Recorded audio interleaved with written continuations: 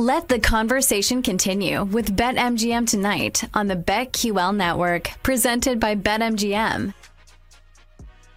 This time next week, we're going to be in Vegas on site for the big game. BetQL network going to bring you all the shows and all kinds of stuff, a lot of social things. We went over all the behind-the-scenes stuff we're going to be doing next week in Vegas. Maybe some food tasting, maybe some makeovers for PJ. I don't know. There's some rumors of this stuff going on here. Lots of guests showing up to the set. Our own special spot right there at the BetMGM Sportsbook at Mandalay Bay, right in the center of everything. That's where we're going to be, guys. And maybe we'll get more breaking news like Corbin Burns going to the Orioles. That trade just went down. Joel Embiid's got a torn meniscus. That's bad news. But, you know, the NBA trade deadline's on Tuesday. So, hey, there's a chance we could have maybe the Sixers getting aggressive at the deadline and doing something sort of like Trista when the Suns last year traded for Kevin Durant. We're all sitting around a fire hanging out after the shows. We all just sit there and go, Kevin Durant to the Suns, and then everybody just panicked.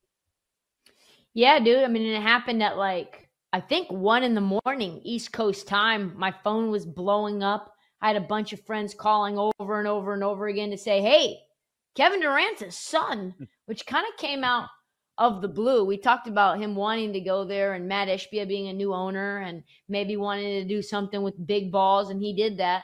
And now we're a year removed from that, and the Suns have been really, really, really good when they're all three together. Yeah, they have, and they're going to be a dangerous team if they're able to stay healthy. Just like my Los Angeles Clippers, I think those are going to be the teams that give the Nuggets a run for their money. But man, we talked about this. We talk about this all the time. Denver's still that team in the West. I mean, I know I have the Clippers futures, but that was because we were getting 18-1 prices. We were never going to get that with the Nuggets. And the Nuggets, for them, man, it just comes down to you need Jokic and you need Jamal Murray. I like the role players. I like Aaron Gordon. I obviously like Michael Porter Jr., but how many games did they win in the playoffs last year where he was 3 for 14 from the floor? So it's going to be so fun. And then we look at the East. The East is kind of like the NFC, right? And the West is kind of like the AFC, where you have Mahomes and Herbert, because you have all these top teams. And then we have these wild card teams that we all like T likes Sacramento a lot. We all like OKC.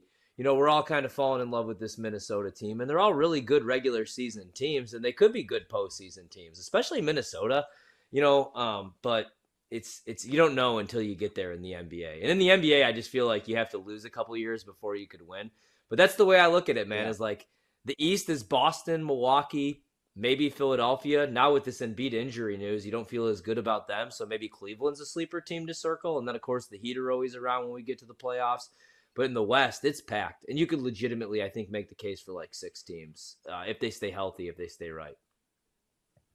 I mean, it's just, listen, it's the NBA is the type of thing where one injury can change the trajectory of your entire season because it's a star-driven league. But same way in the NFL where, quarterback will dictate the success of your career or your season, right? Where injury to a quarterback, look at where the Bengals were. Even though Jake Browning ended up really filling that spot well for the Bengals, you had a Joe Burrow situation where he wasn't healthy at the beginning of the year. They had to make up ground as they've done the last couple of seasons, but they just weren't able to do that this time around. I haven't had a chance to get to this, Ryan, yet, because you said something earlier. We've had back-to-back guests. You really, truly believe that the Cliff Kingsbury hire as an offensive coordinator for the Raiders, Cliff Kingsbury, is a better hire than Dan Quinn in Washington? Yeah. Him just to go there and call plays. He doesn't have to be the head coach. He's just calling plays. And this isn't my endorsement of Cliff Kingsbury. With all due respect, I think he's kind of a doofus too. But yeah, Dan Quinn just doesn't move the needle. I was so excited about the Commanders' job, man. I was on local radio here in Washington, D.C., even on my off day on a Saturday. That's how excited I was because I thought it was going to be a done deal. And I always say there's no such thing as locks, but I thought Ben Johnson, with the quarterback in this draft of his choosing, other than probably Caleb Williams, who's going number 1 overall to the Chicago Bears, but he would have his choice of Jaden Daniels or Drake May. And if you have to choose a young quarterback, I want to do it this year if I have to have a rookie quarterback on a rookie deal. I don't want to take my chances next year with who? Quinn Ewers, Shedeur Sanders. I mean, I really like Shedeur, don't get me wrong, but this is the year if you need a quarterback. Now, maybe he wants an established quarterback. Maybe if you're Ben Johnson, you're thinking, Mike McCarthy's back in Dallas. He's one playoff exit, one wild card exit away from being fired. Maybe Nick Sirianni gets fired. Maybe Philadelphia gets bounced in the wild card again, and then he gets one of those jobs. I don't know what Ben Johnson is thinking, to be honest. Maybe he just really wants to run it back in Detroit. Maybe he doesn't think that he's capable of being a head coach. But I was so excited for this Commanders job, and now you're just bringing in Dan Quinn. Unless they knock it out of the park with this offensive coordinator hire, I thought they should have went with an offensive-minded head coach because you have the number 2 pick and you're taking quarterback. But yeah, you like this hire, man? I mean, you're the Commanders fan. It doesn't do it for me. It doesn't. I would rather have Mike Kafka. So here's the thing. Dan Quinn was never like somebody that was overly excited about it. It felt like a backup plan. It turns out I talked to a couple people today, and it sounds like he was maybe second or third on their list. So it's not like they were like, God, nobody else wants this job. Hey, Dan, I will call him up like, hey, man, do you want the job? Nobody else wants this. That was not the case at all. I got to credit Mark Schlereth because he said something earlier today that's kind of made his rounds around social media, is that Ben Johnson essentially behind the scenes had told a few people that really the only job that he wanted was the Chargers job and Justin Herbert. So this is now back-to-back seasons where Ben Johnson has been in the hiring market and interviewed for jobs more this year as a head coach than even last year. And then he decided to look around and go, nah, I'm good. I'm going to go back to Detroit.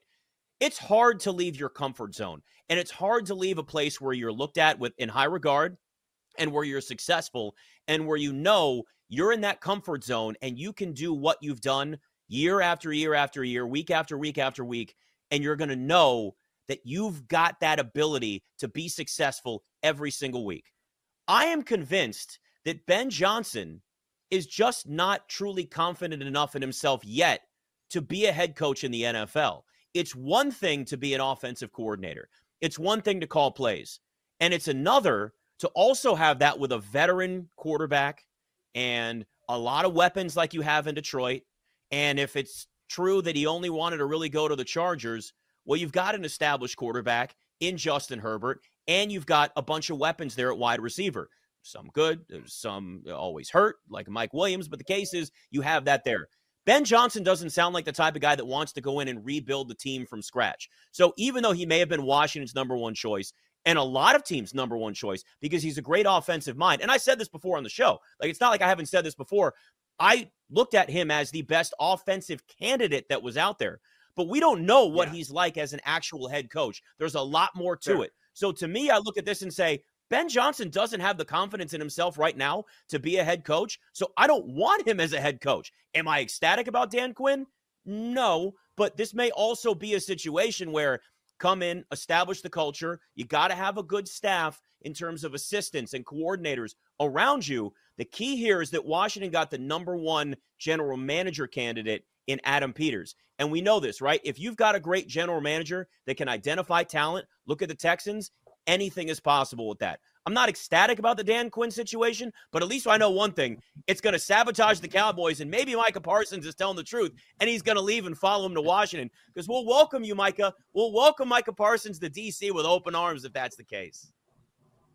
Yeah, I think it's, though, one of those scenarios, too, where it's like, if I'm one of the best, most coveted coordinators in the league, then I kind of want to set my own terms a little bit. I want to have a team that I think I can succeed the best with. I want to be able to get the money that I want to get. And especially considering that the alternative is a team that could probably go to the Super Bowl in a very weak NFC, right? If this is a team that can, let's be honest, beat the hell up out of the San Francisco 49ers for 3 quarters of football, essentially.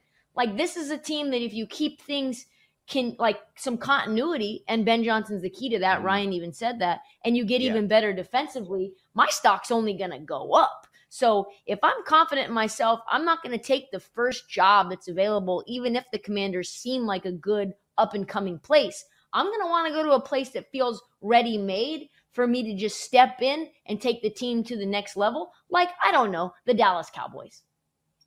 Like, my issue with this hire, right, is this seems kind of like your, like, bridge coach. This seems like the Lovie Smith hire for the Texans, right? Like, we are still not ready to win, but let's get a guy with some experience in here that's not going to just like completely destroy the culture. Although like with Washington, man, you need somebody to come in there and completely change the culture. And with a new ownership group, it's different for them really than any other team, because we don't know fully like what Dan Snyder was up to, but we got a pretty good idea. I mean, Nick, you know, like better than most because you covered the team, whatnot, and have been here locally, but it wasn't good. It wasn't good stuff. So you just want to completely like wipe away that stench. And I don't know. I just wanted it to be a bigger hire, but who knows, like maybe in 2 years, 3 years, they'll get their guy. Or who knows, like maybe Dan is the guy and he just needs the right offensive coordinator, the right guy to bring in his offense,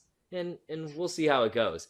Because even though they're going to get their quarterback with the number 2 pick, that's still a really bad offensive line and a really bad pass defense. So it's probably going to take some time anyway to rebuild this thing.